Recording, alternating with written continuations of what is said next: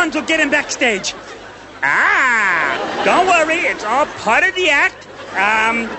Is there a doctor in the house? Yes, I'm a doctor. Oh, could you come up here, sir, please? I'll be right up. I told them to use a safety net, but what do I know? I'm only a bear. Can I help you up, sir? Thank you. See, are you a real doctor? Of course I'm a real doctor. You want to see my bank balance?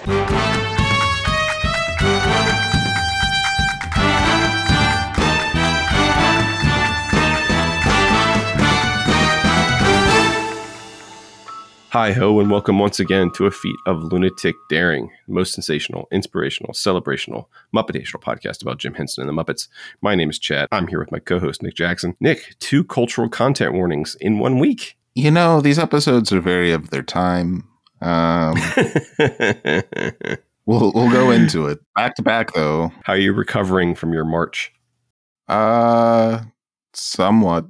Everything's still kind of a blur. You know, March is over, and that's what counts. I don't know when this episode's out, but we're recording it in early April, and yeah, I gotta get my glasses on straight. This is a feat of lunatic daring. We're a podcast about Jim Henson and the Muppets. Before we get started, I'd like to ask you to check us out on social media at Lunatic Daring on Facebook, Instagram, Twitter, lunaticdaring.com for all of our episodes, our bibliography, and our watch list. Also, if you get a chance, please leave us a review or a rating on your podcast app of choice. It helps out a lot. We are currently going through The Muppet Show 2 episodes at a time. We're already up to episode 10, which, man, this moves fast.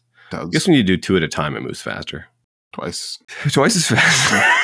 Ludicrous speed. We got a couple of, tonight, like I said, we have a couple with the Disney cultural content warning, meaning they have depictions of other cultures, other races, other minority groups that are no longer acceptable. Or as Disney says, and I think this is correct, as Disney says, they were wrong then and are wrong now, but they were more acceptable at the time.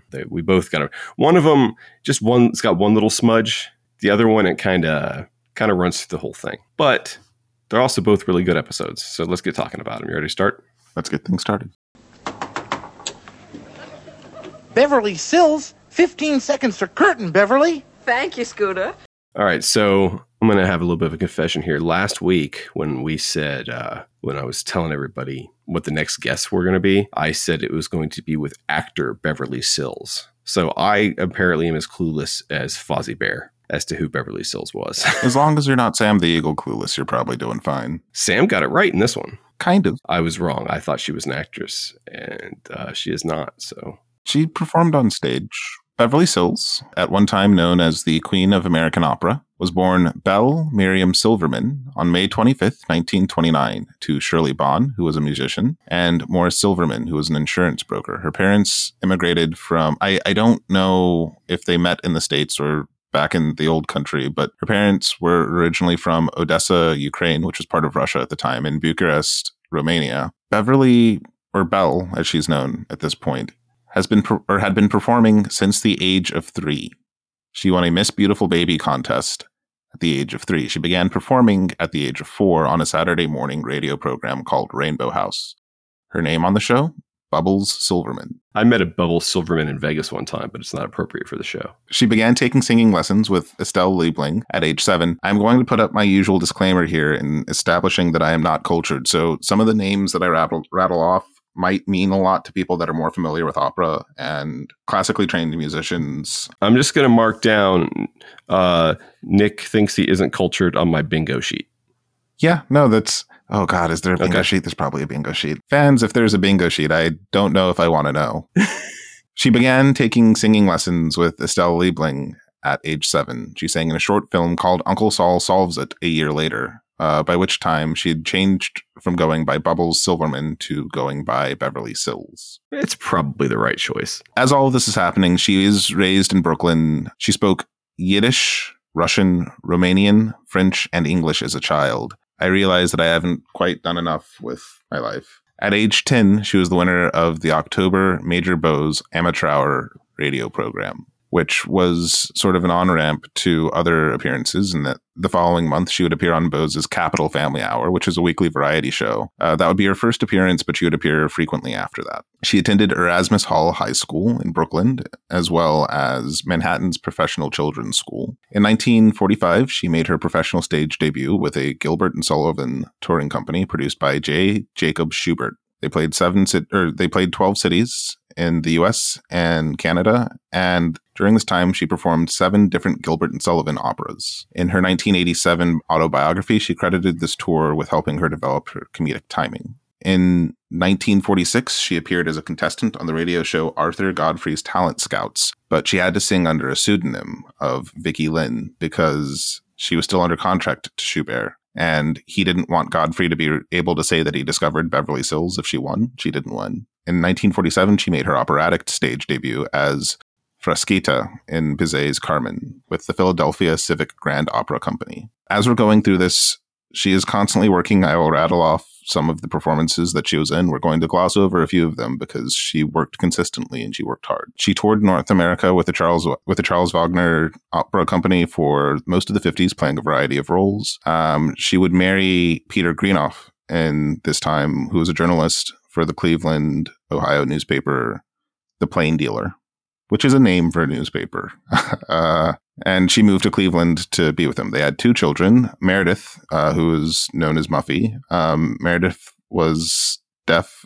She was severely deaf, and she suffered from multiple sclerosis. And Peter Jr., who was known as Bucky, suffered a number of other mental disabilities. The issues that her children faced would cause her to limit the range of places she would go to perform or participate in different things during her career. And this would be part of why she would become known as the Queen of American Opera, just because she didn't really do international. The family moved to Milton, Massachusetts.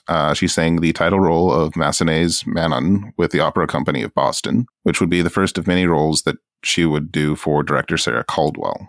In 1966, the New York City Opera revived Handel's opera seria Julio Cesar, where Sills would perform as Cleopatra, and this role in particular boosted her to becoming an international star.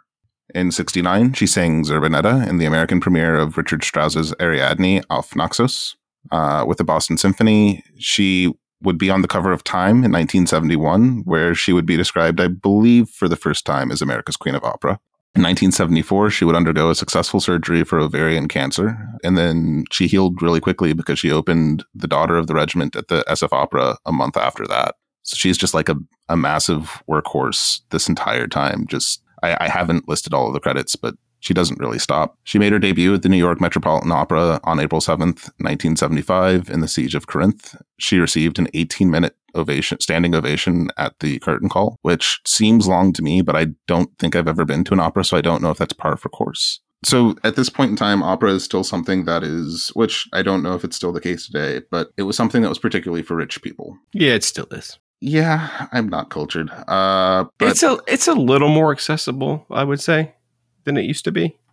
But still, I've been to a whopping 1 opera in my life. Beverly would give a number of recitals and performances with symphonies and otherwise bring her talents to people that wouldn't see her. She also made a number of talk show appearances to make opera seem more approachable. She appeared on Johnny Carson and Dick Cavett and a number of others.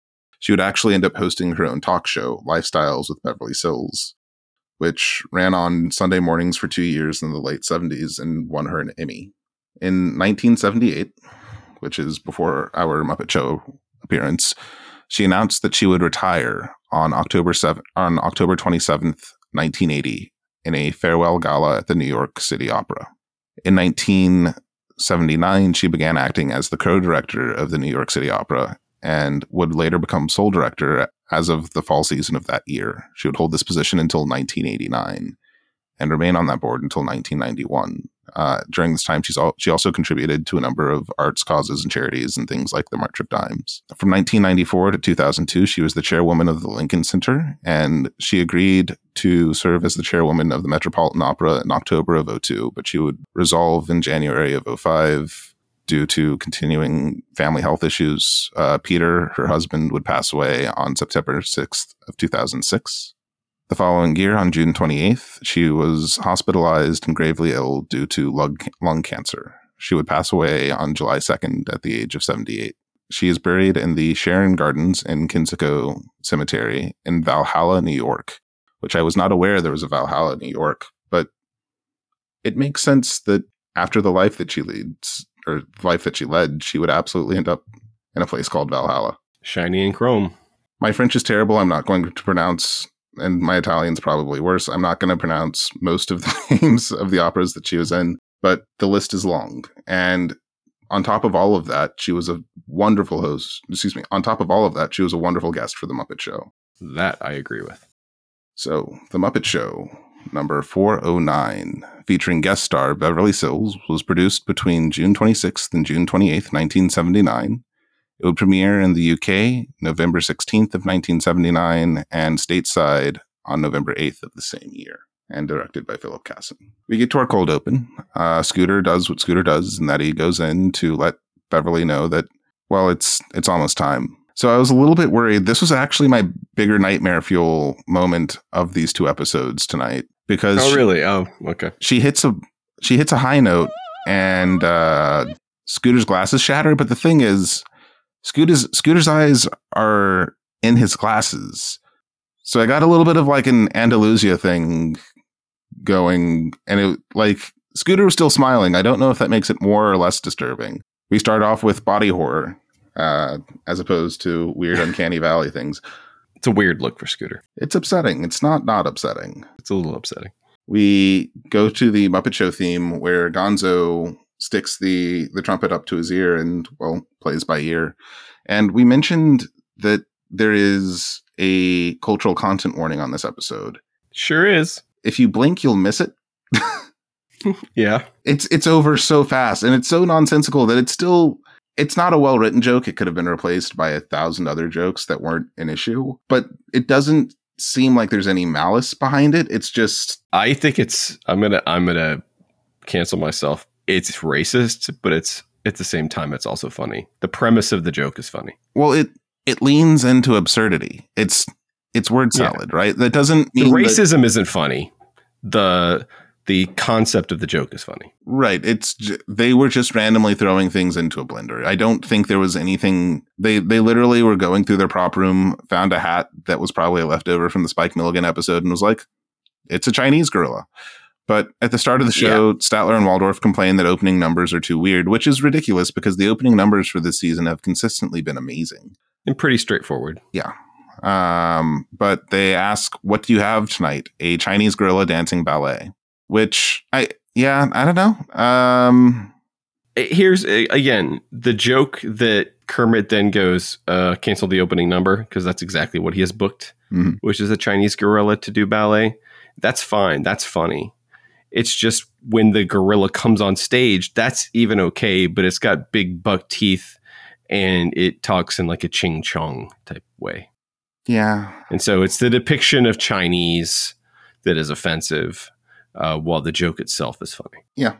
Kermit's pretty tired of Statler and Waldorf talking all sorts of smack, and he asks what they would do for an opening number, which leads us to what is probably our most unexpected opening number of the season, at least so far. Funny you should ask. Yes, we do have some ideas about that. We have a secret recipe. That's true. Concocted with much skill. Yes. And once you've tried our special dish... That's right. You'll never get your fill. Take 10 terrific girls, but only 9 costumes, and you're cooking up something grand. Also one of our best. Yeah. They throw together a burlesque number with a song called Take 10 Terrific Girls, which honestly might have gotten us a cultural content warning by itself. Let's roll with it. The number stars 10 terrific girls, but as the lyrics suggest, only 9 costumes, which sounds like a joke that would have been set up in the magazines that I stole and wasn't allowed to read as a small child. Statler and Waldorf do a couple of old vaudeville-style jokes during the number, but it's just fun. It's still weird to see them not seated because they've got very long legs. Them kind of moving as freely as they were and kind of dancing around and backstage when they're setting up the number, there was something weird about it because you just don't see them acting like they're just acting like Muppets, But also, but you don't see them acting like Muppets very often. They're like, even if I show up at the Opera House every week, I don't think they're just going to let me, as a random guy who randomly buys tickets, come back and start calling shots behind the stage. They don't give them a choice. Fair. Still, they're scary Muppets. They could have sicked Animal on them, which would have been hilarious. This is a big fun number. It is. It's a lot of fun. You get a couple of random jokes, which... How did the girls respond to this? They enjoyed it. They didn't know what was going on. Huh. They seemed to enjoy it. What do you get when you pour boiling water down a rabbit hole? Yeah, hot cross bunnies. I think my youngest got that because she's learning hot cross buns on the piano. Works. That's the only reason why she would know what that is. But yeah, and they got these jazzy pink suits that they're wearing. This isn't the first time we've seen Annie this season, is it?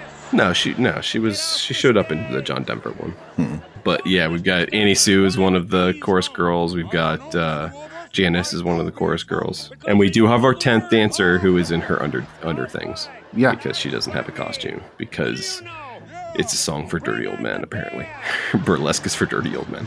That tracks actually. The song itself was written by Charles Strauss and Lee Adams for the 1968 movie The Night They Raided Minsky's, which...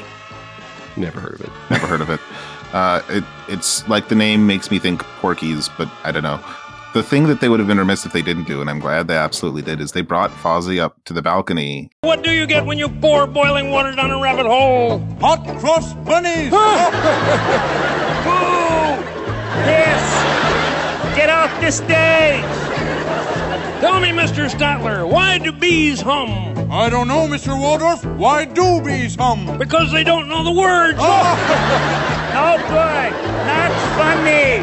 What do you know? Yeah. Bring on the bear. You know that Fozzie's bear. been waiting 4 years for that, just to be like, so it's my turn. It's my turn in the box. Yeah, and then what I really liked at the end too is then when it's all over and they have this big amazing number, and then it cuts back to Statler and Waldorf in the box. Wonderful! Yeah, that's the way. Great! Now, why can't they do numbers like that? We just did. Yeah, so you did. Yeah, wasn't very good after all. Ooh! Terrible! And they immediately turn on it. They're like, it wasn't that good anyway. Boo. Like they turned on their own opening number because the Muppets did it. Of course. Because they realized they had become Muppets for a few minutes. You can't enjoy the show. No, they can't, even if they're the ones putting it on. We go backstage where Scooter informs Kermit that his bike is being stolen, which he doesn't. No, he doesn't. Scooter informs Kermit that he helped someone steal his bike. Yeah, okay. Kermit! Yes, Scooter? Somebody outside was trying to break the combination lock on your bicycle, but I stopped him. Oh, good. What did you do? I told him the combination. Why would Scooter know? Why would you let Scooter know that? See, I can see Scooter knowing he's the gopher. Okay. He's the gopher. Gophers have stuff like that, man. They've got keys that nobody else have. They know phone numbers and gophers, assistants, things like that. I believe he would know the lock because he can go get Kermit's bike if he has to. But Scooter, though. He's still paying him, and his uncle, we'll find out next episode, his uncle still owns the theater. That's true. We get our first number with... Oh, sorry, I'm skipping ahead. Kermit runs off to recover his bike and asks Fozzie to introduce Beverly Hills. And in a pure Sam the Eagle moment, Fozzie assures Scooter that he knows all about Beverly Hills.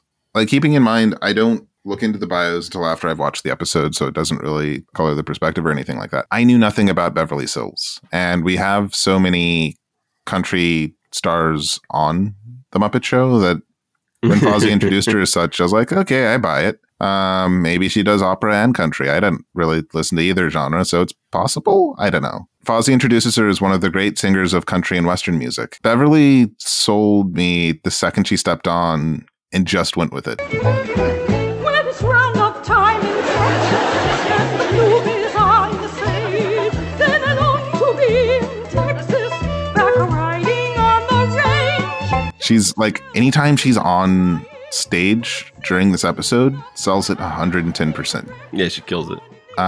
She sings a song called When the Bloom is on the Sage, and she does it in operatic style. She also tap dances because they realize partway through that someone messed up, to which my note was... She even says, go get me that bear. Yeah. Can the Sills dance? Yes, she can. What was it about...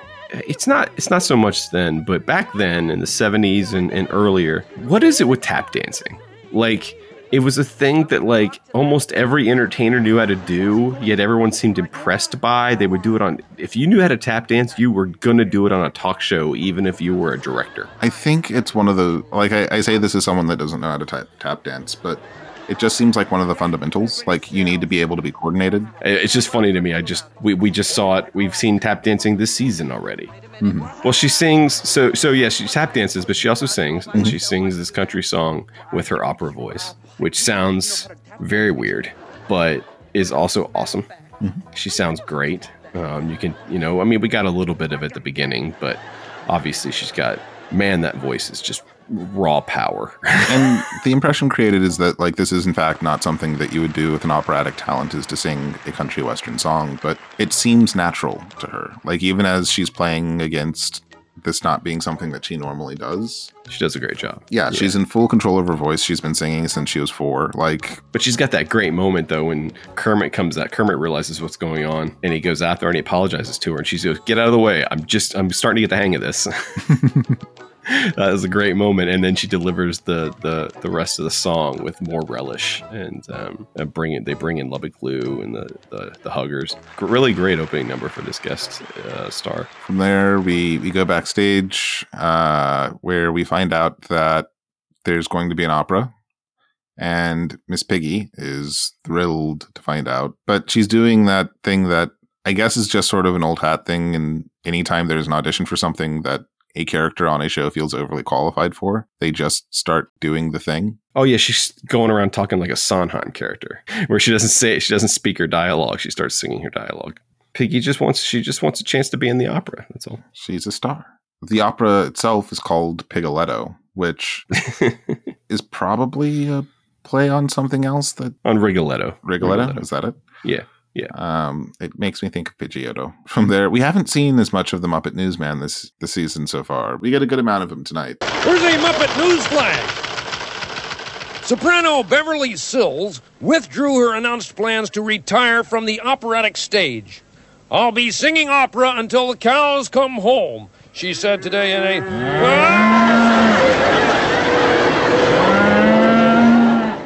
I don't think the Muppet Newsman has ever expected that he would identify with Mufasa as much as he actually did in that moment.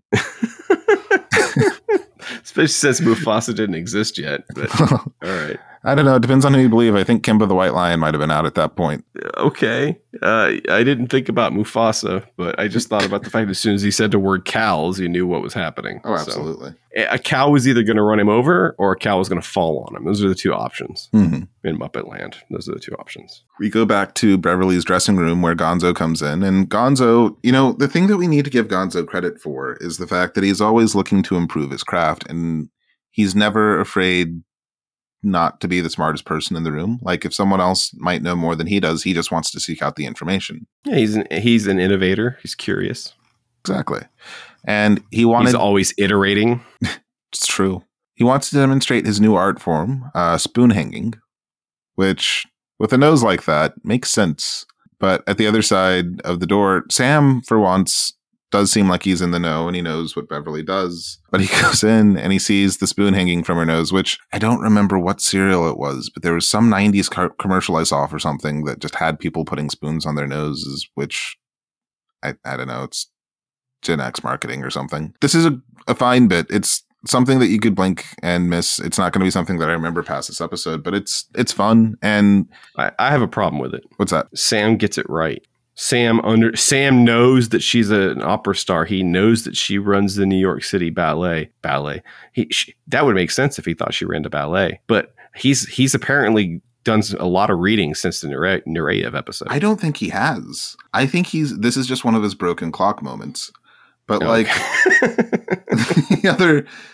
the other thing about it is we're going to see a couple of deviations from form on this in the next episode, but this could easily be one of them. But just felt out of character to me for him to be correct. we get to what is probably the most nightmare fuel, which it insanity, Nick. It's insanity. It's just like those old Quizno commercials with those weird things saying they love the moon. But our UK spot this episode is an opera number performed by the Fuzz Brothers, which I'm pretty sure is Jim and someone else who had a beard singing upside down. It's Jerry Nelson. It's Jim and Jerry Nelson. Jim and Jerry. And like the note that I put in for this, because they look strange and upsetting, but I just said that these are the bastard children of Pizza the Hut and Barry Gibb. I don't know if there's a better way to describe what we were looking at. And the performance is great. I imagine the camera was just hung upside down or something, but yeah. Jim and Jerry are upside down. I mean, I don't know if they're physically upside down, but their heads are upside down. Their beards are filling it, are the hair of the character. They have nose and eyes glued onto their chins, basically, and they do that thing where you're upside down and you make a little, basically, nose and mouth kind of, you turn a human head upside down like that, and it does look like a little bit like a face. And they're taking that to the extreme, and they're singing a nonsense opera where they're just making noises, but the way they're moving and the way there's pure insanity, and it was. I've never seen this before. As soon as they came up on screen, I was like, "What is this? Do not understand what I understand what I'm looking at, but what is this?" We go back to Beverly in her dressing room, where Miss Piggy visits in order to audition for Pigoletto. But you know what? With pigs, I don't know how this actually works out in terms of animal psychology or anything like that. But on The Muppet Show, pigs tend to move in force and in mass, and if one pig shows up somewhere, there's a good chance that a good number of other pigs are going to show up. And so the room is filled with auditioning pigs, including Dr. Strangepork, who's playing the kazoo, Link, who is in his Pigs in Space uniform, trying out for a basketball team. That killed my oldest daughter. That killed her. If you're going to cross the line, you have to cross it twice. When he comes in, he's like, "Is this the audition for the basketball team?"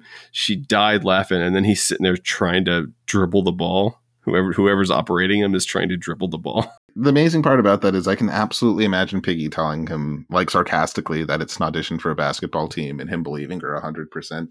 Yeah, I don't know how he got there, but it's really good. It's like she just canceled the Pigs in Space bit, and he's like, "Why?" And she's like, "For the audition."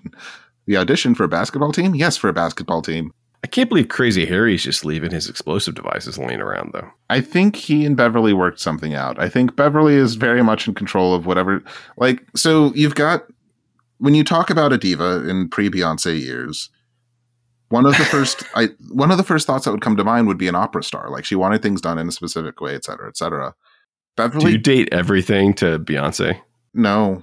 People that do that kind of scare me, but like in Beverly's case, I do think that it's entirely likely that she was a control freak on some level, but I also see a lot of the pragmatism that would come with that. And it does, like, on every time we see her on this episode, even if something unexpected is happening, she's very much in control of her circumstances. Maybe Harry doesn't know that his explosive's missing, and maybe she's perfectly fine with that. But she uses it to shut up the pigs, which I thought was a nice touch. It's the only way she get the pigs' attention is just to let off a Muppet explosion. Well, when pigs fly. I feel bad for making that joke. You're probably going to cut it out. It's fine. But well, now that you said that, probably not. Oh. All the pigs just want to be in the show. But the good news is all the pigs get to be in the show. I mean, it is called Pigoletto. Mm-hmm. We've seen the outside of the theater, right? Where are all these farm animals for most of the show? I don't know. Kermit later mentions that they have dressing rooms. So I have no idea. Maybe the theater is just a lot bigger than we realize, and it's not just the boiler room and the creepy cafeteria. Yeah, there must be somewhere else. There must be some kind of annex that's got a bunch more dressing rooms in it, or maybe they have trailers out back or something. But all of the pigs being let in doesn't sit well with the other farm animals who come to complain to Kermit that they can sing opera too, which just brings on a series of puns. Opera puns. Yeah. So for the kids. Well, there's an opera for us cows. What's that? Madam Buttermilk? Yeah. Hey, there's one for us goats, too. Goater Damarung. Yeah. Watch your language. Yeah. And there's even an opera for us otters, too. What's that? La Traviata. That's enough of that. Come on, back to your dressing rooms. Come on, get out of here. Come on. Give us a Scram. Uncle Kermit, Yeah? there's an opera for little frogs like me, too. Really? Lohengrin. Right, exactly. I knew what some of these were. The only reason that I know about Madame Butterfly is because I was a Weezer geek for a while. Yeah, Madame Butterfly and La Traviata, I know. Otterdammerung sounds kind of familiar, but I couldn't tell you anything about it. I'm just watching it going, my kids are just sitting there like, I have no idea what these people are talking about. And I was like, neither do I. It's okay. Oh, right. There is an actual, like, proper Nightmare Fuel segment for this episode. So we're getting a lot of Sam this episode. Which is good. We haven't seen him in a while. We haven't seen a lot of Sam for a minute. But on stage, Sam the Eagle presents Muppet University, which I hope isn't a recurring bit because I just want to see him teach us about things. Sam Nye the Science Eagle. He looks through a microscope at a water drop, and we just see protozoan versions of the Muppets. So here's the thing that I'm realizing about these Elseworlds versions of the Muppets. This is probably about as close as we're going to get to a proper Muppet Zombies thing, where they're just, or like Invasion of the Muppet Snatchers, where they're just not quite themselves. We see Kermit the Protozoa and Fozzie Amoeba performing like a sort of vaudeville shtick. Hi-ho, Kermit the Protozoa here. And what a show we have for you. And now to kick things off, here he is, the king of the single-celled comics, Fozzie Amoeba. Hey! A funny thing happened to me on the way to the microscope. This blob came up to me and said, I haven't had a disease in weeks, so I bit him. But this takes me back to like weird early 90s horror video games, like Splatterhouse or Aliens Ate My Neighbors or something like that, where it's just like there's this weird, very loud, very bright horror. Sam wants to look inside a water droplet, and when he looks inside the water droplet, he finds a microscopic version of the Muppet Show. Yeah, but like, to his chagrin, can we talk about Protozoa or Fozzie the Amoeba for a second? He looks like a starfish, sort of, but also like the face, and it's upsetting. It's hard to explain why it's upsetting. It's a little upsetting. It's not necessarily pleasant looking, and Kermit's eyes are really whacked out. Backstage, Kermit tells Sam that he thinks things went well, which we know how Kermit is about compliments, so. You know, especially the Protozoa.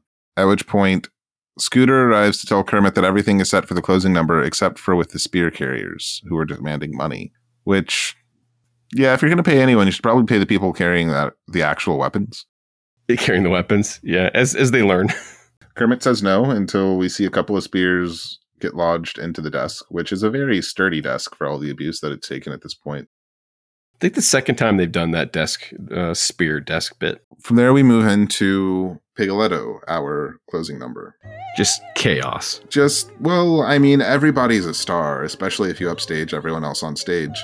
Beverly performs Pigoletto with a chorus of upstaging pigs, including Link Hogthrob, Julius Strangepork, and Miss Piggy as Cleopatra, which makes more sense to me now that I know that that's the role that made her an international superstar. The name Pigoletto is a spoof of Rigoletto, which Chad mentioned earlier, but the music being performed is also taken from La Traviata, Carmen, Aida. I think these might all be things that she performed before this point as well. Beverly gets into a who can sing higher contest with Miss Piggy. Yeah, which goes... Frank in this section... like when, if you'll forgive the pun... When Frank goes ham as Miss Piggy, there's always an absolute tree. Like it ends with, I think Frank knows he's outdone after a certain point because Miss Piggy just drops an octave. She's just like low note. My favorite part is some of the pigs come out marching, singing, "This is the only opera I know." And then at one point, the group of pigs that have Link and Julius in them start singing "God Bless America." Because Kermit introduces it as the unknown and unrehearsed opera. Operatic improv sounds dangerous. Yeah, that's basically what it is. It's operatic improv when only one person on stage knows anything about opera. Can we talk about the wig that Miss Piggy was wearing, though? Can we talk about the shimmy back and forth, Cleopatra, Tyler the Creator... Grammy winner Tyler the Creator wig? Like with a full shimmy every time Frank moves Miss Piggy's head? Yeah, it's a good look. But we get to our closing number, and Beverly Sills tells Kermit that she enjoyed doing the Muppet Show almost as much as performing opera. And Gonzo comes back with a spoon on his nose to ask if that means she'll be giving up spoon hanging. And I feel like there's like an unspoken backstage story between Gonzo and Beverly, which is not unlike the Madeline Kahn one, but just a bit more subdued because he's got Camilla now. But I think Gonzo thought he'd found a kindred spirit, and to a degree he had, but, you know, she's got higher priorities. Like I said, I clearly didn't know anything about her because I thought she was just an actress. But Beverly Sills won her way into my heart very quickly and was a great guest. She was phenomenal every time she was on screen. She was great.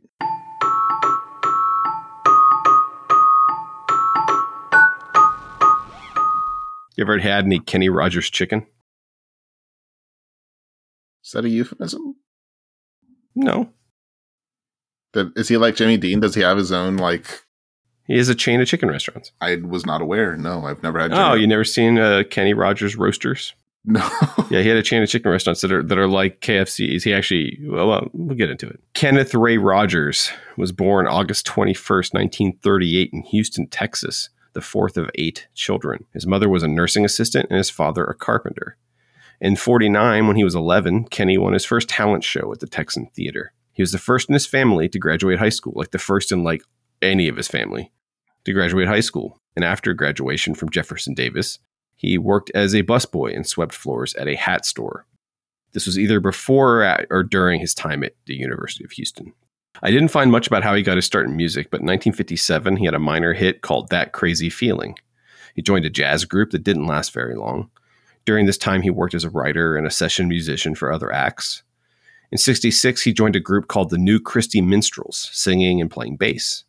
Unsatisfied, Kenny took several members of the band with him and formed a unit called The First Edition, later called Kenny Rogers and The First Edition. They had several pop and country hits, including But I Know I Love You, Ruby, Don't Take Your Love to Town, and for those Big Lebowski fans out there, just dropped in to see what condition my condition was in. Yeah, oh yeah, what condition my condition was in. I woke up this morning with the sun down, shining in. I found my mind in a brown paper bag, but then I tripped on a cloud and fell 8 miles high. I tore my mind on a jagged sky. I just dropped in to see what condition my condition was in. Yeah, oh yeah, what? The band was together for almost a decade, breaking up in 1976, and Kenny went solo. My mom actually had lunch with Kenny Rogers in The First Edition. My grandmother worked at a fancy restaurant that was attached to a fancy hotel in downtown Columbus, Ohio. And so if someone was coming into town on tour or something like that, they usually stayed at this hotel. And the two most miserable people she said she ever met, by the way, as far as like how they treated the waitstaff, how they treated her, she was a hostess, Bill Cosby and Pete Rose. I don't know who Pete Rose is, but Bill Cosby's cast in an entirely different light now, so I don't take that particular bit of information. Pete Rose is one of the greatest baseball players of all time, who is banned for life from baseball for cheating, for gambling on baseball while he was still a player and a manager. But anyway, so my grandmother called home. This got to be in the early 70s. My grandmother called and said, "Hey, Kenny Rogers is here." And my mom came into her mom's work. She was just a teenager and ended up sitting with Kenny Rogers in The First Edition and having lunch. Over Kenny's solo career, he would chart more than 60 top 40 singles, including 2 number ones, and release albums for nearly 40 years. His first big hit was the single Lucille in 1977. You picked a fine time to leave me, Lucille, with 4 hungry children and a crop in the field. I've had some bad times, lived through some sad times, but this time you're hurting won't heal. You picked a fine time to leave me, Lucille. It went 5 times platinum and made him a star. Other songs throughout the years are Love Lifted Me, Coward of the County, Every Time Two Fools Collide, She Believes in Me, Islands in the Stream with Goddess Dolly Parton, and in 1978, his best-known track, The Gambler. He had a super long music career, but what else was he up to? He did a bit of acting. His most significant big screen role was that of stock car racer Brewster Baker in 1982's family comedy Six Pack. The movie has a very young Anthony Michael Hall and a very young Diane Lane as two of the kids that Brewster's basically adopts to be his pit crew. It's not a good movie, but I have a huge nostalgic love for it and its theme song, the top 10 hit Love Will Turn You Around. It's your mind that tricks you into leaving every time. Love will turn you around.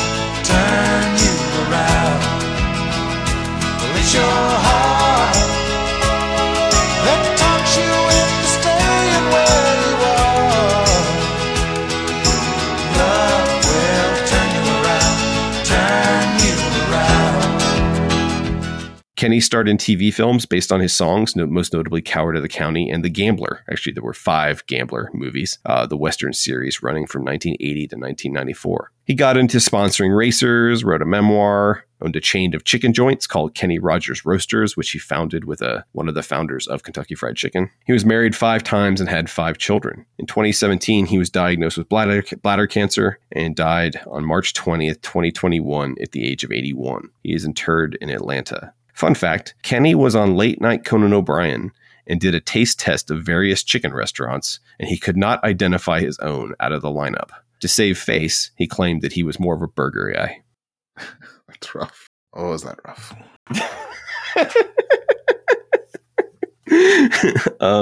You know how I talk about sitting in the back of my parents' car in the 70s and the albums they would play? Air Supply, John Denver, things like that. Kenny Rogers was in heavy rotation when I was a kid. Muppet Show episode 410, special guest star Kenny Rogers, produced July 1979, released that fall, directed by Peter Harris. So right off the bat, we earn our cultural content warning. Just right in there, just right in the cold open. Bam. Kenny is in there, and there's all sorts of pipes now in the dressing room, and he's trying to figure what's going on. Scooter comes in to give him his curtain call. He's like, Scooter, I don't want to be ungrateful, but what is all this mess in here? And he goes, oh, you remember my uncle who owns the theater? Yeah, he sold the mineral rights to the theater, which is a funny joke. And so it's all oil rig equipment in the dressing room and all throughout the theater, we'll see. The problem is that the people running the oil wells, the people he sold the rights to, are Arabs.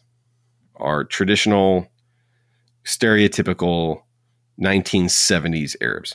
It's not the first time they've rolled out this joke either.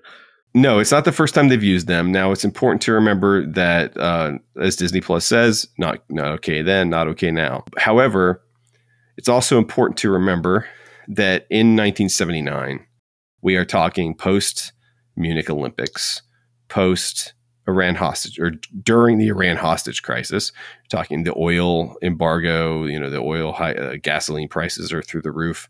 That was around the period where the quote-unquote Arab became a stereotype for us. The rich sheik, the rich oil baron, and things like that. They don't depict them as terrorists or anything, but there's a depicted as sort of like the Ross Perot of the world, where you just throw money at things to fix it. Yes. And that is a stereotype of kind of Middle Eastern people, or of a particular type of Middle Eastern people, Middle Eastern person, I guess. This is going to carry on through the entire episode, so we're only going to really talk about it once. The other thing is the episode still sings beautifully without it. You could cut it. Yeah, you could cut all of this and still, it might be a little bit short, but you'd still have a full episode. That's the thing that's probably the worst about this runner with the drilling, is that it is completely unnecessary for the episode. It adds nothing. The episode would be completely fine without it. So it's kind of a shame because as we'll go on, I think the episode's pretty great. So it's kind of a shame it's got this little black spot on it. At the end of the theme, Gonzo actually gets a note out of his trumpet, just blows his trumpet, but it sounds really terrible. And Gonzo asks if you were expecting Rachmaninoff, who I thought was more famous for playing the piano than the trumpet. But what do I know? We get a nice surprise. We get the red curtain, and who comes out to introduce us? Not Kermit the Frog, but the one, the only, Miss Piggy Lee. She is dressed up like a circus barker, and she's got her little cane and a top hat, and she's looking very jaunty. And she explains that the reason she's out there and not Kermit is because Kermit has agreed to be in the next act. And so she is introducing it. And the curtains part, and Kermit is on top of a trapeze. So here's the other thing about this episode. I think it's a great episode. I love this episode, but it's painful to see Kermit get hurt so much. My kids didn't love it because of that. It's rough. My little one was upset. She loves Kermit and she loves Robin, and she was upset by this. So Piggy starts singing "The Daring Young Man on the Flying Trapeze," which is an old song. It's almost as old as the Civil War. And she doesn't get very far, though, because we go up to the top of the trapeze, and Kermit's going to swing. But for some reason, listen, it's his own damn fault. He's got Beauregard as his spotter. Why do you pick Bo as your spotter? Just seems like a bad idea. If there's one thing that Bo needs to focus on, if Bo only has to focus on one thing, it's not a bad idea. In this case, it's still a pretty bad idea because you think that Bo only has to focus on one thing, but it's not just the one thing. No, because he has to focus on pushing him, and he has to focus on his comprehension of the English language. I don't know how she gets me into these things.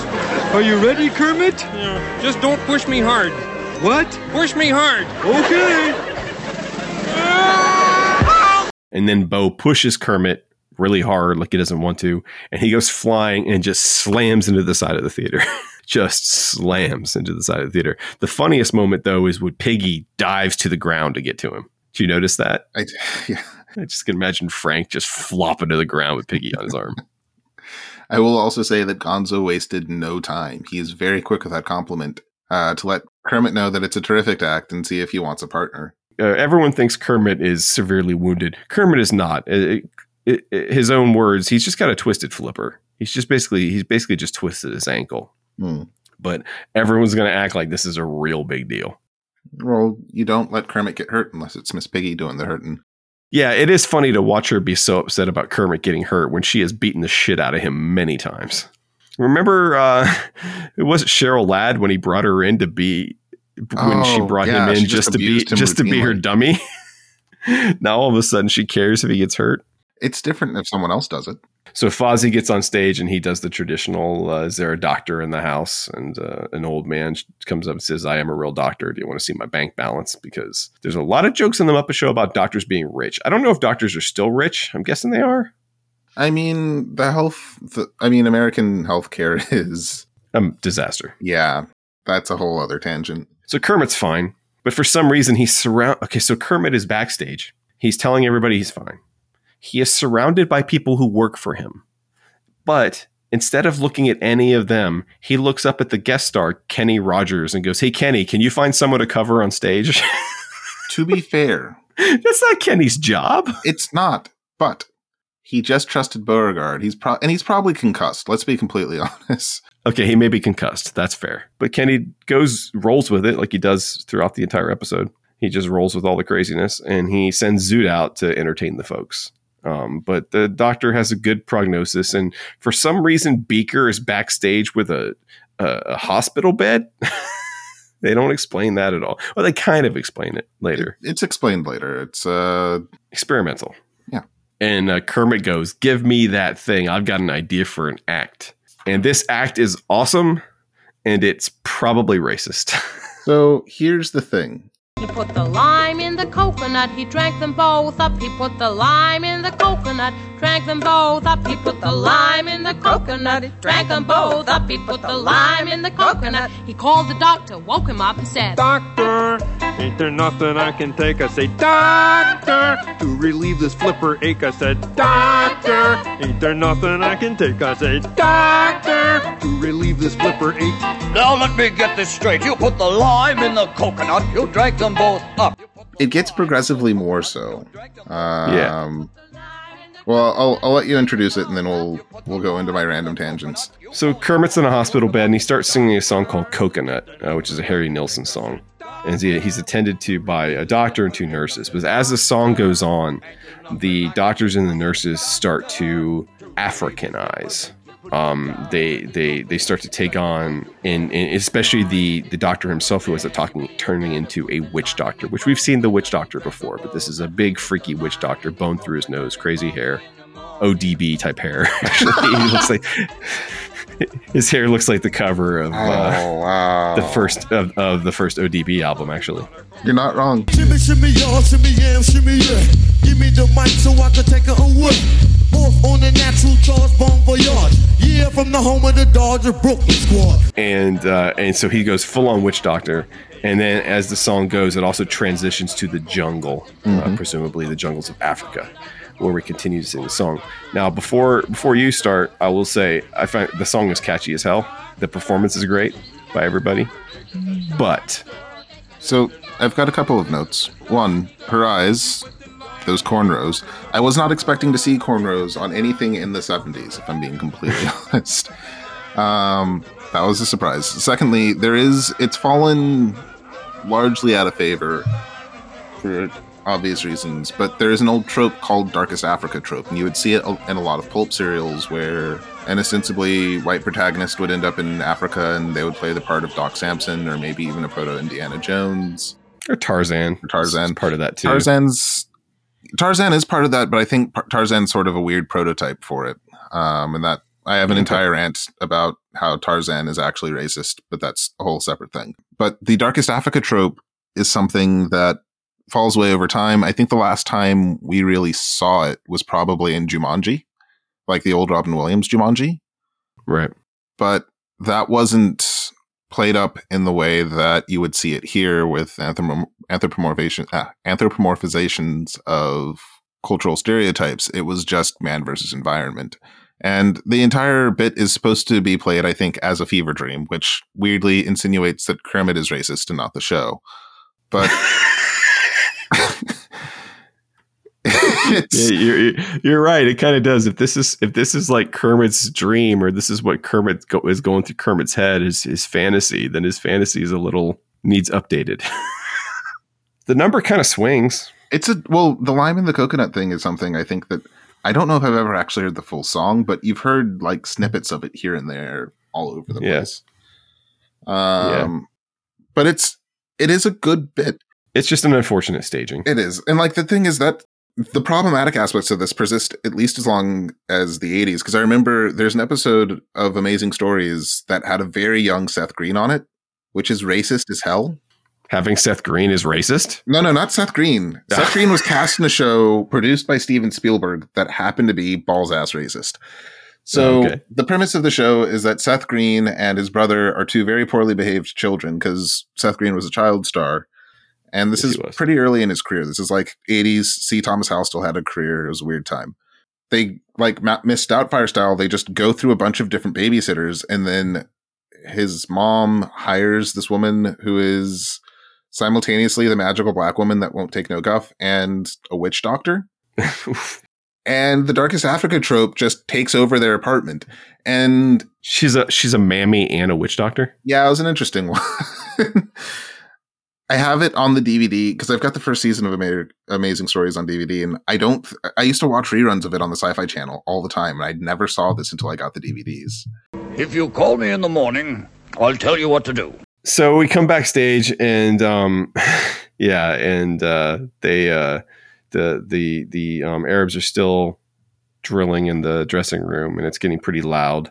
Kenny complains that their camel stepped on his guitar, and they said, "Don't worry, we'll buy you another guitar." And then Scooter says, "Well, Kermit's still hurt," and they're like, "Don't worry, we'll buy you another frog." Which again was, like you said earlier, is playing on that stereotype of them just throwing money at things. But and then there's just a little bit of business of Kenny and Scooter trying to communicate with each other because of how loud everything is in the room, and that's it. But it's just more of this sadly completely unnecessary storyline. Yeah, like you said, that adds nothing to the episode. What does add something to the episode is flying frogs. So we got our Muppet News Flash. For a second, because usually anytime the Muppet Newsman is on, he's the one that's getting hurt. This is like his one coupon. So the Muppet Newsman comes out, and he does something he doesn't do often. He references an earlier sketch, which I thought was cool. Muppet Labs has just announced that they are recalling their latest model hospital bed used in the Lime and Coconut production number. The beds were built on an assembly line formerly used for pop-up toasters. And you get a flying frog. It just comes crashing onto the newsman's desk as Kermit is sprung from his gurney. And you're right. The newsman doesn't take a hit. He ignores it, or he avoids any damage this time. But this episode has got a lot of just empty ragdolling Muppets. Mm-hmm. I bet they had a lot of fun doing this. Mm-hmm. Kermit's injured yet again, and he's backstage in a wheelchair, and Piggy keeps trying to get Foo-Foo to make him feel better. He once again denies that he is Foo-Foo's dada. The kid is not his son.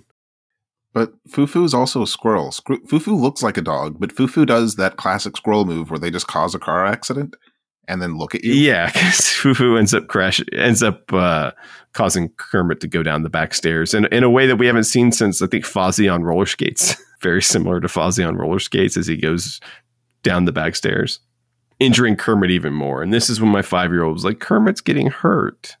I was like, yeah, kid, I know. Yeah, should I explain to you why I think it's funny?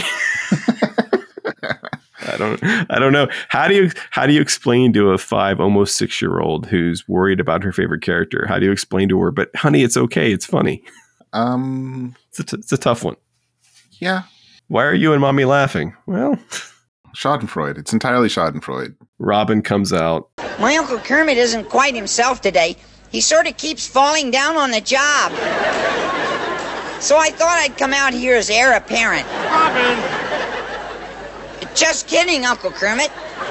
Anyway, I'm here to introduce tonight's guest star. I really love his singing, and this is a really great song. At least I think it is. I'm not old enough to understand it. And then we get the Kenny Rogers centerpiece of the episode, in my opinion, the dramatization of his famous song, The Gambler. Kenny is on a train with 3 elderly men. Their men are puppets. They are full-sized, lifelike, uncanny valley foam latex puppets. I called this Nightmare Fuel adjacent. There's something weird, so the original concept for the storyteller, which we'll get to in a later episode, was that John Hurt's character would entirely be a Muppet. And I imagine it would have looked something like one of these. But these don't scare me the same way that, the animals in the Bremen one did, or the babies do. And it still leans into the uncanny valley, but something about the fact that they don't look cartoonish, they just sort of look lived in. I wouldn't want any of these chasing me down a dark hallway, but God, no. It doesn't throw me off the same way, I guess. See, this was literal nightmare fuel for me as a kid. I was terrified of this number as a kid. I knew this song because, again, back in my parents' car, a lot of Kenny Rogers and The Gambler. That's a big one. You hear it a lot. And I knew every word to The Gambler probably when I was 6 years old. But this number would come on and I would leave the room as a kid because it was, to me, it was terrifying. So he's singing the song The Gambler, and he gives up in the chorus. He gives up to it turns the song into kind of a give and take, into a conversation between Kenny and the Gambler. Kenny's the narrator and the Gambler's kind of talking. You gotta know when to hold 'em, know when to fold 'em, know when to walk away, and know when to run. You never count your money when you're sitting at the table. There'll be time enough for counting when the dealing's done. He asked for a cigarette. He asked for a shot of whiskey. The 70s. When a family show has the lead guest star handing a puppet a cigarette. They were in the smoking section of the train. But if you know the song, there's a moment near the end of the song where the Gambler dies. He passes away in his sleep, which he says is the best you can ask for, is to just die in your sleep, which is a pretty bleak and yet fairly legitimate point of view. And the Gambler dies. And in the song, Kenny just sings the rest of the song. But in this... You got to know when to hold up. When to hold 'em. Know when to fold up. Know when to walk away. And know when to run. That's right. You never count your money. No, sir. When you're sitting at the table, there'll be time enough for counting when the dealing's done. The ghost of the Gambler steps out of his body into the foreground and starts singing along and dancing. And it's insane. He's a force ghost. He does become a force ghost. It's insane, though. It is so crazy that they just have this ghost show up, and he's like basically tapping and he's singing along. He's way happier in death than he ever was in life. And I love this number, despite my fears of it as a child. I'm a big fan of this number, and every time the ghost pops out, I'm like, they're not gonna make this guy go. Oh, they made him a ghost. I thought it was a really nice, really solid number. This might make one of my lists for the end of the season, depending on how the rest of it goes, honestly. But it's solid. I thought it was good. Had you ever heard the song? I'd heard the song, but the song is memed. So at this point, yeah, I don't think I'd ever actually given a solid listen to the lyrics. I could have told you that it had something to do with gambling, but I didn't. And if there was some sort of a mentor-mentee-esque relationship, but I couldn't have told you anything else about it. Like I can go on a full hour-long rant about how I hate the Pina Colada song, but this holds a similar cultural spot in the back of my mind, but I don't have the same familiarity with it. So then we get our UK spot, which feels like a UK spot. It's Fozzie and his mom and a bunch of other whatnots singing an old Surprise, Surprise, another music hall song. It's a kind of a weird one. Yeah. Fozzie looked uncomfortable, so I assumed that there was something vaguely salacious, but at the end they're singing "What a Rotten Song." They're chanting "What a Rotten Song," and it's a really weird moment. But my wife was now Fozzie has worn this outfit before, but I think in the wake of Link's leather daddy look, he's a bear. She was a little. He is a bear. She was a little like, Fozzie too? We just need Emmett on stage as an otter. Yeah, we just need Emmett. That's right. We just need Emmett. I don't have anything to say about Knees Up, Mother Brown. It's a music hall song. It's one of those numbers. It's good to see Fozzie's mom. It's good to see Fozzie's mom. We get our veterinarian's hospital, and guess who the patient is? Oh, it's not easy being green. No, it's not easy being green. Especially, it's really not easy being green tonight. So Kermit is the patient who has to sit through, of course, the jokes. Now, Piggy plays this up. Piggy plays this to the rafters because it's her frog is sick. And so she plays this very self-consciously overacting, plays this to the roof while Bob even comments on it. The best joke being... he's still breathing, but I think his pulse is weak. Kermit, can you hear me? This is Nurse Piggy. I will never leave your side till you have taken your last breath. Do you think he heard me? He must have. His pulse has stopped. And and it's just a veterinarian's hospital, but this time Kermit's the patient. But then at the end, Piggy assures Kermit that he's safe. You know, you need to stay in the hospital where it's safe, and then the light fixture just crashes down on top of them. So I was expecting it to hit Kermit. I was not expecting it to catch Piggy. Then we have another Muppet Newsflash, and there's been a recall now on the light fixture used in the veterinarian's hospital sketch. And all manufacturing of that light fixture has been dropped. And of course, at that moment, here's the thing is, the Muppet Newsman may escape one segment without injury, but he's not making through two. He might not even make it through the episode. Like, maybe it guarantees a second Muppet Newsflash. Yeah, exactly. There is no guarantee of ever getting a second one. So he takes the falling lamp in the head. Kermit comes out on stage in crutches, and Piggy's trying to hold on to him. He's like, I don't need your help. And he introduces the next act with the great Gonzo. Ladies and gentlemen, I will once again defy death and good taste. May I have a drum roll for my catapult, please? Uh-oh. Kermit, I'm in trouble. Help! Gonzo is going to try to shoot himself from a catapult, and Skywright handles Hallelujah Chorus in the air. And so he's got this giant catapult, and he's got his helmet, and he calls over for but he can't get the catapult to work. Catapult's not working, and so he calls for Kermit of all people. Now Gonzo knows that Kermit's hurt. I don't know why he calls for Kermit. He wanted him to partner with him on the bit. Yeah, I mean, that's true. He did want him as a partner. And so Kermit and Piggy come out to help Gonzo with this catapult. And of course, they end up getting catapulted in an amazing shot. One shot. They are catapulted into the balcony with Statler and Waldorf. ragdolled through the air on this balcony, but it's done in one shot.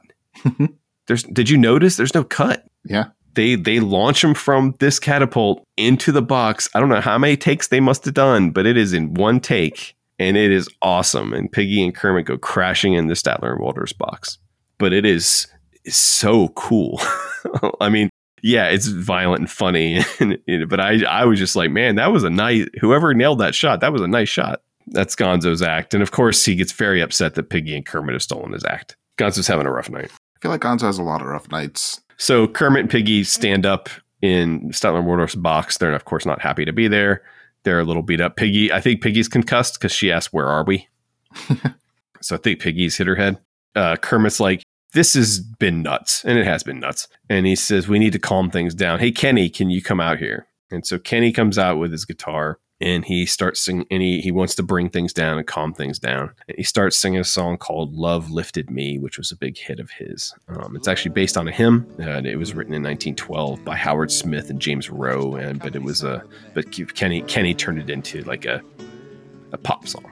And it's just turns into a big sing-along where Kenny starts singing this very simple song, and he lays it out like this is a very simple song. You know, there's no excuse for you not to sing along. And then a couple of Muppets join him on stage to sing, and a couple more Muppets. And then Statler, Waldorf, Piggy, and Kermit are singing along, and then the crowd is singing along, and it just ends up in a big, sweet sing-along. Yeah. I normally don't like my Muppet Show numbers to be so low-key, but I actually thought this worked. We've had a very balls to the wall episode, though. The thing is, like, exactly. I don't think we had much of any. I mean, maybe you could argue not even really for the hospital sketch. It was a pretty like hard running episode all the way through. It's packed. This episode moves. Yeah, and so I think they were very. It's just I thought. Very smart of them to understand that and have Kermit say, "Hey, this episode's been going too fast. Let's wind down." You know, It's like how you have to cool down after a long jog, right? It's like let's just bring it down a little bit, and he does. And said it's not normally my cup of tea for a closer. I prefer my closers to be kind of funny or a little big and brassy. But this just ends kind of sweetly. You know, there's something about when the Muppets sing together. There's something about that. Which is why they're so good at like Christmas specials and stuff. Is there something magical about the Muppets singing Silent Night together or something? You know? Not as memorable as The Gambler.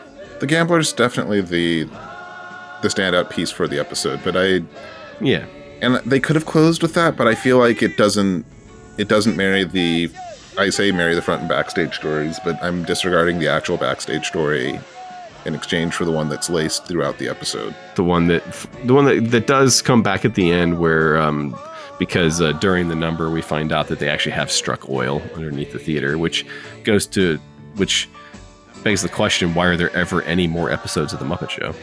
But Kenny has made a deal for some gasoline, which again is probably a reference to the gasoline prices at the time being through the roof in the late Carter administration. So he's made a deal with gasoline to give the Arabs singing lessons.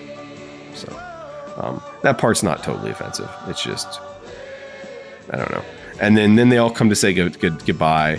And I noticed during the song and then during this, the Gambler is in the background. Mm-hmm. So I think they did that so the kids knew he really wasn't dead. Yeah.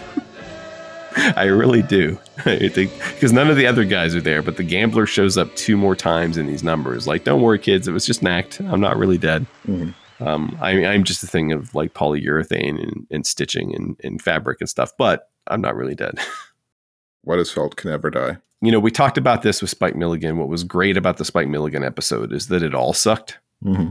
And so the fact that it was racist and the fact that it had these problems, that didn't matter because I have no desire to go back and rewatch the Spike Milligan episode because it wasn't funny. Mm-hmm. This is a good episode that does have this little bit of a marring that is marred a little bit by this backstage story with the oil drilling. And it's a shame just because the rest of it's so good. Well, and there's also the Witch Doctor. Mm-hmm. So it's got a couple of big strikes against it. And the rest of it is really good. So it's that to me makes it a very enjoyable episode, but it makes it more difficult to enjoy and talk about than something like Spike Milligan, because this is an example of a good episode having some racist stuff in it. I don't know I don't know what you think about it. It's just it's a little more conflicting, you know. The thing is, the Arab jokes were so one note that I don't know if this says something bad about me, but it's really quick and easy to just ignore them. They don't add anything. They're not integral. Like, I honestly kind of tuned out when I saw those things coming, not just because of the cultural offense, but just because it's not innovative. It feels lazy. Yes, it does. Like, on top of all of the other issues with it, it does just kind of feel like, let's tell a joke about Arab people as a whole, I guess. It's also making the episode more difficult for them, because it adds a whole storyline that doesn't do the episode any good. It doesn't. So I feel like they actually, it doesn't. I mean, it kind of pays off. They strike oil. They have the little thing with Kenny. They do end up striking oil, so it does pay off, I guess. It doesn't pay off comedically, but if you just lifted it, and I don't mean like Disney Plus cutting it out. I don't think they should do that, clearly. But I mean, if you were going back in time and restructuring this episode, if you lifted that storyline, you have a really good episode. Again, the witch doctor thing is a different topic from there. I think they're very different occasions of problematic material. But yeah, so it makes the episode. I almost didn't show it to my kids. Looking back on it, maybe I shouldn't have, because Kermit, they didn't like Kermit getting beat up, and maybe the gambler will give them nightmares. So maybe I shouldn't have. Like, I didn't show them Spike Milligan. I almost didn't show them this. But I was like, but there's enough good stuff in it that I want them to see. And yeah, so it's just kind of not a bummer, just kind of, one of the pitfalls of doing something like this, of looking at things, of going back and looking at these television shows, as much as we love them, made in the 1970s, Mm-hmm. Next time, Gonzo Goes Bombay. So next time, we've got episode number 411 with dancer and singer Lola Falana. I don't know anything about her. And then episode 412 with 1971's Miss America, Phyllis George. At Lunatic Daring on social media, lunaticdaring.com. Leave us a review, all the stuff I said at the beginning. But we'll be back talking about those 2 episodes. I have been Chad. I have been Nick. And thank you for listening.